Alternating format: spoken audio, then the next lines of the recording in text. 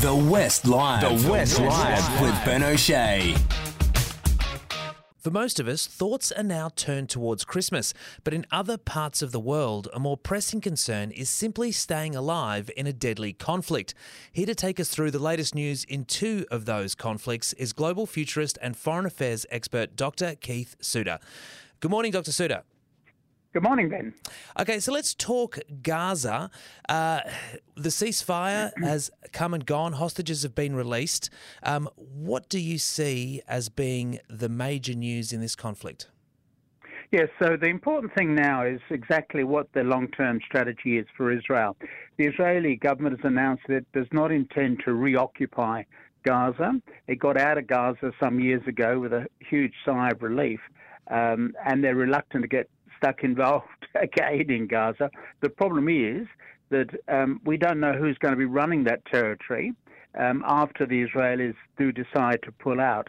So that's one of the issues that's involved, just the long-term strategy for Israel. The Israelis are saying they don't want to hold on to Gaza, so okay, well, who's going to run it after they've gone?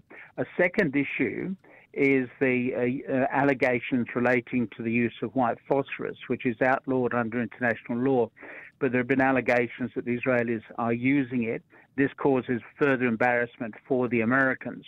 And, of course, in the last few days, we've had a debate at the United Nations Security Council calling for a ceasefire, and that was vetoed by the Americans. Even the British, who are normally very pro-Israeli, even the British abstained. So America has very much gone out on a diplomatic limb to support Israel. And back home in the United States, this position is becoming increasingly controversial. It's almost a generational issue, according to some of the commentators, that the younger you are in America, the more you tend to be pro-Palestinian.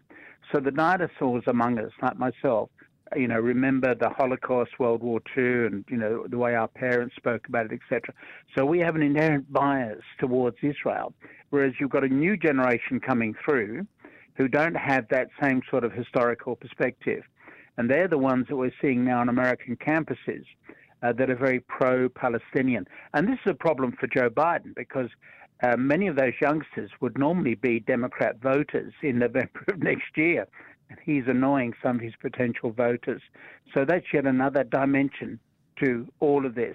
And meanwhile, of course, the Israelis continue to grind on in Gaza, almost a war without end. They're claiming to be getting some of the Hamas fighters, capturing them, etc. But there's still got a long way to go. And you made the reference to the freeing of hostages.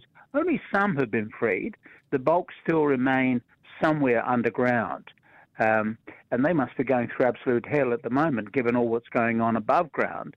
Now, it's possible that they could remain alive for a long time underground. Corporal Shalit, 20-odd years ago, was kept in tunnels for 5 years. Mind you, the intensity of the fighting in those days was not as bad as it is now.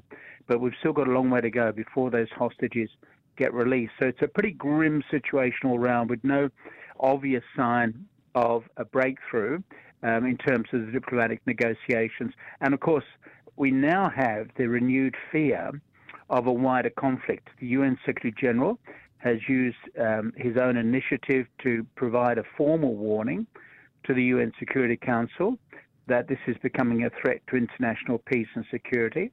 And we're seeing up at the northern end of Israel, so Gaza is right down the south, so we're now at the northern end, and the risk of a conflict between Israel and Hezbollah, a very different sort of group from Hamas, much larger, much more powerful, and the risk perhaps of Syria getting involved as well as Lebanon.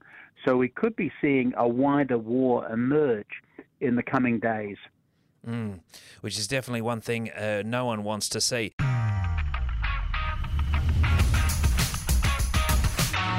You've been listening to The West Live with Ben O'Shea. If the story behind the story matters to you, then you can count on thewest.com.au to deliver.